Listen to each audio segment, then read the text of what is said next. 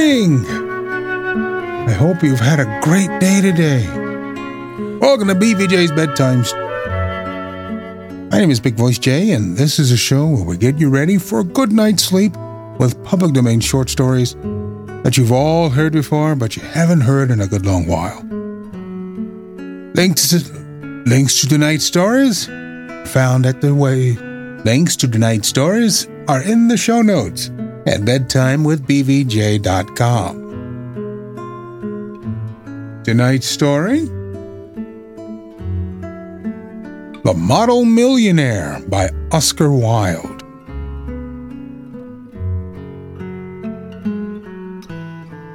A note of admiration. Unless one is wealthy, there is no use in being a charming fellow. Romance is the privilege of the rich, not the profession of the unemployed. The poor should be practical and prosaic. It is better to have a permanent income than to be fascinating. These are the great truths of modern life, which Huey Erskine never realized. Poor Huey. Intellectually, we must admit, he was not of much importance. He never said a brilliant or even an ill-natured thing in his life. But then he was wonderfully good-looking, with his crisp brown hair, his clean-cut profile, and his gray eyes. He was as popular with men as he was with women, and he had every accomplishment except that of making money. His father had bequeathed him his cavalry sword and the history of the Peninsular War in 15 volumes. Huey hung the first over his looking-glass, put the second on a shelf between Ruff's Guide and Bailey's Magazine, and lived on $200 a year that an old aunt allowed him. He had tried everything. He'd gone on the stock exchange for 6 months. But what was a butterfly to do among bulls and bears? He had been a tea merchant for a little longer, but had soon tired of Pico and Souchong. Then he had tried selling dry sherry. That did not answer. The sherry was a little too dry. Ultimately, he became nothing, a delightful intellectual among men with the perfect profile and no profession. To make matters worse, he was in love. The girl he loved was Laura Merton, the daughter of a retired colonel who had lost his temper and his digestion in India and had never found either of them again. Laura adored him, and he was ready to kiss her shoestrings. They were the handsomest couple in London and had not a penny piece between them. The colonel was very fond of Huey, but would not hear of any engagement. "Come to me, my boy, when you have got 10,000 pounds of your own, and we will see about it," he used to say, and Huey looked very glum on those days and had to go to Laura for consolation. One morning, as he was on his way to Holland Park, where the Mertons lived, he dropped in to see a great friend of his, Alan Trevor. Trevor was a painter. Indeed, few people escape that nowadays, but he was also an artist, and artists are rather rare. Personally, he was a strange, rough fellow with a freckled face and a red, ragged beard. However, when he took up the brush, he was a real master, and his pictures were eagerly sought after. He had been very much attracted by Huey at first. It must be acknowledged, entirely on account of his personal charm. The only people a painter should know, he used to say, are people who are bit and beautiful, people who are an artistic pleasure to look at, and an intellectual repose to talk to. Men who are dandies and women who are darlings rule the world, at least they should do so. However, after he got to know Huey better, he liked him quite as much for his bright, buoyant spirits and his genuine reckless nature, and had given him the permanent entree to his studio. When Huey came in, he found Trevor putting the finishing touches to a wonderful life-size picture of a beggar man. The beggar himself was standing on a raised platform in the corner of the studio. He was a wizened old man with a face like wrinkled parchment and a most piteous expression. Over his shoulders was flung a coarse brown cloak, all tears and tatters. His thick boots were patched and cobbled, and with one hand he leant on a rough stick, while with the other he held out his battered hat for alms. "What an amazing model," whispered Huey, as he shook hands with his friends. "An amazing model," shouted Trevor at the top of his voice. "I should think so. Such beggars as he are not to be met with every day. A trouvaille, mon cher. A living Velasquez, my stars! What an etching Rembrandt would have made of him." "Poor old chap," said Hughie. "How miserable he looks. But I suppose to you painters his face is his fortune." "Certainly," replied Trevor. "You don't want a beggar to look happy, do you?" "How much does a model get for sitting?" asked Hughie, as he found himself a comfortable seat on a divan. "A shilling an hour."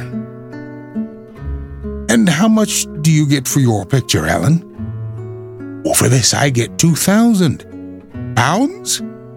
Guineas. Painters, poets, and physicians always get guineas."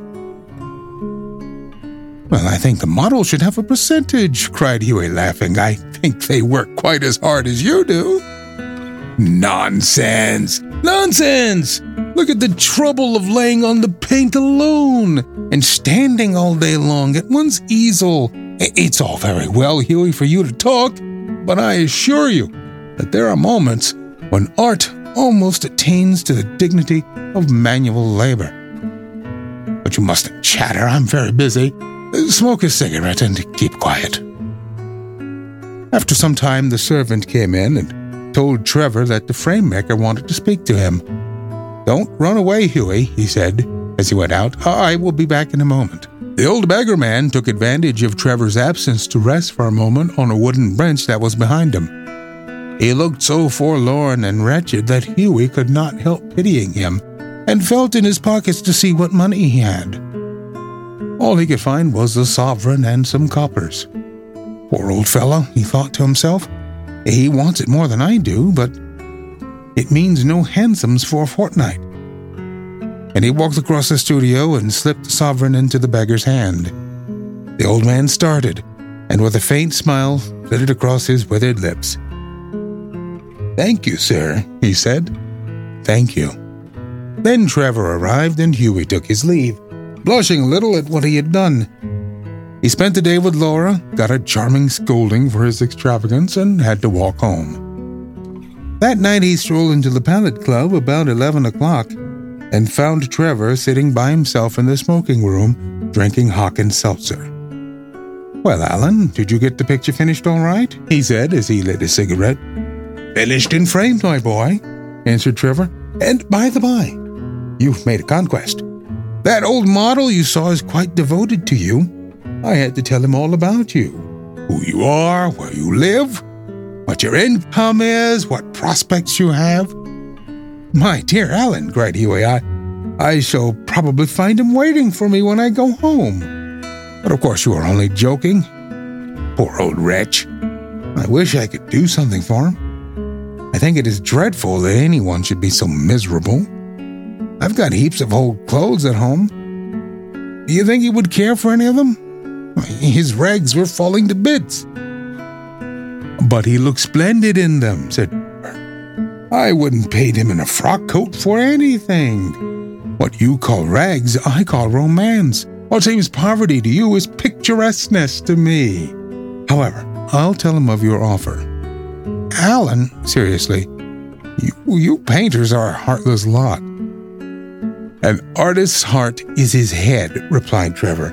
"And besides, our business is to realize the world as we see it, not to reform it as we know it. A chacun son métier. And now, tell me how Laura is." The old model was quite interested in her. "You don't mean to say you talked to him about her?" said Hughie. "Certainly I did. He knows all about the relentless Colonel, the lovely Laura, and the 10,000. "You told that old beggar of my private affairs?" cried Hughie, looking very red and angry. "My dear boy," said Trevor, smiling, "that old beggar, as you call him, is one of the richest men in Europe. He could buy all of London tomorrow without overdrawing his account. He has a house in every capital, dines off gold plate, and can prevent Russia going to war when he chooses." "What on earth do you mean?" exclaimed Hughie. "What I say," said Trevor, The old man you saw today in the studio was Baron Hausberg. He is a great friend of mine, buys all my pictures and that sort of thing, and gave me a commission a month ago to paint him as a beggar. Que voyez-vous? La fantaisie d'un millionnaire. And I must say, he made a magnificent figure in his rags. Or perhaps I should say in my rags. They are an old suit I got in Spain. Baron Hausberg? Cried Huey. Good heavens, I gave him a sovereign. And he sank into an armchair, the picture of dismay. Gave him a sovereign? Shouted Trevor, and he burst into a roar of laughter. My dear boy, you'll never see it again. Son affaire, c'est l'argent d'autre. I think you might have told me, Alan, said Huey sulkily, and not have let me make such a fool of myself. Well, to begin with, Huey, said Trevor, it never entered my mind that you went about distributing alms in that reckless way. I can understand you're kissing a pretty model, but you're giving a sovereign to an ugly one. By Jove, no! Besides, the fact is that I really was not at home today to anyone, and when you came in, I didn't know whether Hausberg would like his name mentioned. You know he wasn't in full dress. Oh, what a duffer he must think me, said Huey. Not at all. He was in the highest spirits after you left. Kept chuckling to himself and rubbing his old wrinkled hands together. I couldn't make out why he was so interested to know all about you, but I see it all now. He'll invest your sovereign for you, Huey, pay you the interest every 6 months, and have a capital story to tell after dinner. I am an unlucky devil, growled Huey. The best thing I can do is go to bed. And my dear Alan, you mustn't tell anyone. I shouldn't dare show my face in the row. Nonsense! It reflects the highest credit on your philanthropic spirit, Huey. And don't run away.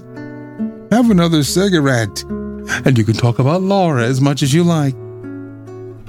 However, Huey wouldn't stop, but walked home, feeling very unhappy, and leaving Al and Trevor in fits of laughter. The next morning, as he was at breakfast, the servant brought him up a card on which was written, Monsieur Gustave Naudin, de la part de M. le Baron Hausberg. I suppose he's come for an apology, said Huey to himself, and he told the servant to show the visitor up. An old gentleman with gold spectacles and gray hair came into the room and said, in a slight French accent, Have I the honor of addressing Monsieur Erskine? Huey bowed. I have come from Baron Hausberg, said. The Baron, I beg, sir, that you will offer him my sincerest apologies, stammered Huey. The Baron, said the old gentleman with a smile, has commissioned me to bring you this letter. And he extended a sealed envelope. On the outside was written, a wedding present to Hugh Erskine and Laura Menton from an old beggar. And inside was a check for 10,000. When they were married, Alan Trevor was the best man, and the Baron made a speech at the wedding breakfast. Millionaire models, remarked Alan, are rare enough, but by Jove, auto millionaires are rarer still. You know, we can learn something from that real quick. There's a great book called The Millionaire Next Door, and they always say that, maybe you don't always have to have the shiniest thing to show people your ways of living. Oh, buying things are fun, yes. But it might be the best in the game for you and me. What is the best game for you and me is making sure that you know it. Making sure that everyone you knows to go to sleep with the sound of Bedtime Stories with BVJ. New episodes are released Monday to Friday at 10 p.m. Eastern, the only time zone that matters.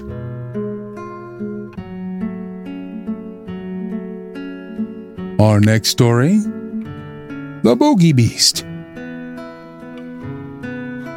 There was once a woman who was very, very cheerful, though she had little to make her so, for she was old and poor and lonely.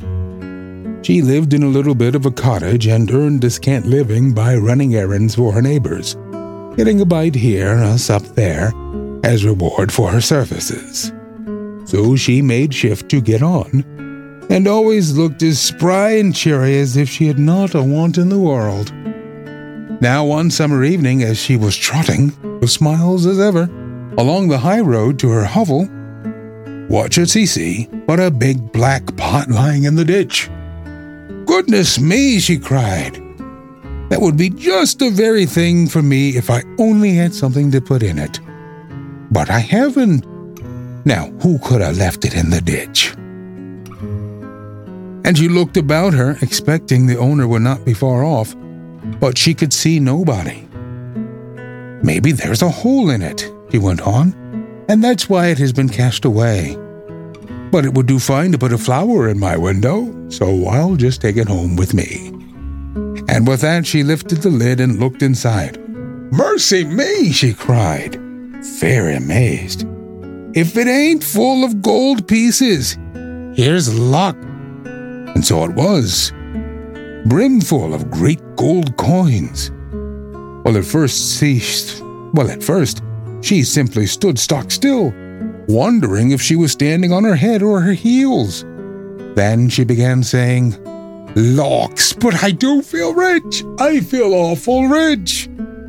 After she had said this many times, she began to wonder how she was to get her treasure home. It was too heavy for her to carry, and she could see no better way than to tie the end of her shawl to it and drag it behind her like a go-kart. "It will soon be dark," to herself as she trotted along. "So much the better. The neighbors will not see what I'm bringing home, and I shall have all the night to myself and be able to think what I'll do. Mayhap I'll buy a grand house and just sit by the fire with a cup of tea and do no work at all like a queen. Or maybe I'll bury it at the garden foot and just keep a bit in the old china teapot on the chimney piece. Or maybe, goody, I feel that grand I don't know myself." By this time she was a bit tired of dragging such a heavy weight, and stopping to rest a while, turned to look at her treasure.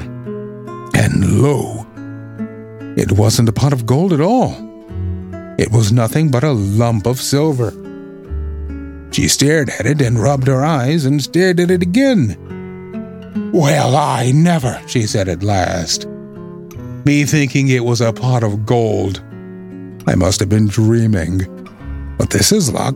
Silver is far less trouble, easier to mind, and not so easy stolen. Them gold pieces would have been the death of me, and with this great lump of silver..." She went off again, planning what she would do and feeling as rich, until, becoming a bit tired again, she stopped to rest and gave a look round to see if her treasure was safe. She saw nothing but a great lump of iron. "Well, I never," says she again. "And I'm mistaking it for silver. I must have been dreaming. But this is luck. It's real convenient. I can get penny pieces for old iron, and penny pieces are a deal handier for me than gold and silver. Why, I should never have slept a wink for fear of being robbed. But a penny piece comes in useful, and I shall sell that iron for a lot and be real rich, rolling rich." So she trotted on, full of plans as to how she would spend her penny pieces, till once more she stopped to rest and looked round to see her treasure was safe. And this time she saw nothing but a big stone. "Well, I never," she cried, full of smiles. "And to think I mistook it for iron. I must have been dreaming. But here's luck indeed. And me wanting a stone terrible bad to stick open the gate. My, but it's a change to the better. It's a fine thing to have good luck." So all in a hurry to see how the stone would keep the gate open, she trotted off down the hill till she came to her own cottage. She unlatched the gate and then tried to unfasten her shawl from the stone which lay on the path behind her. It was a stone, sure enough. There was plenty light to see it lying there, loose and peaceable as a stone should. So she bent over it to unfasten the shawl end when, oh my, all of a sudden it gave a jump, a squeal, and in one moment was as big as a haystack. Then it let down 4 great lanky legs and threw out 2 long ears, nourished a great long tail, and romped off, kicking and squealing and whinnying and laughing like a naughty, mischievous boy. The old woman stared after it till it was fairly out of sight. Then she burst out laughing too. Well, she chuckled, I am in luck. Quite the luckiest body hereabouts. Fancy my seeing the bogey beast all to myself, and making myself so free with it too. My goodness, I do feel that uplifted, that grand. So she went into her cottage and spent the evening chuckling over her good luck. Now, were this any other person, they probably would have said, oh my goodness, got all these plans for this gold. And then when they turned back and looked at it and saw that it wasn't gold, their day would have been ruined. Not for this young woman. She always found the bright side of whatever life has thrown at her at that moment. I can safely say 2020 has been rough on all of us, but maybe we can all find a little bit of positivity in this crazy world. And it's something to think about as we drift off to sleep tonight. Do you have a story for me to read? Email me, bigvoicej@gmail.com. Thank you so much for listening. Good night. Diamond Club hopes you have enjoyed this program.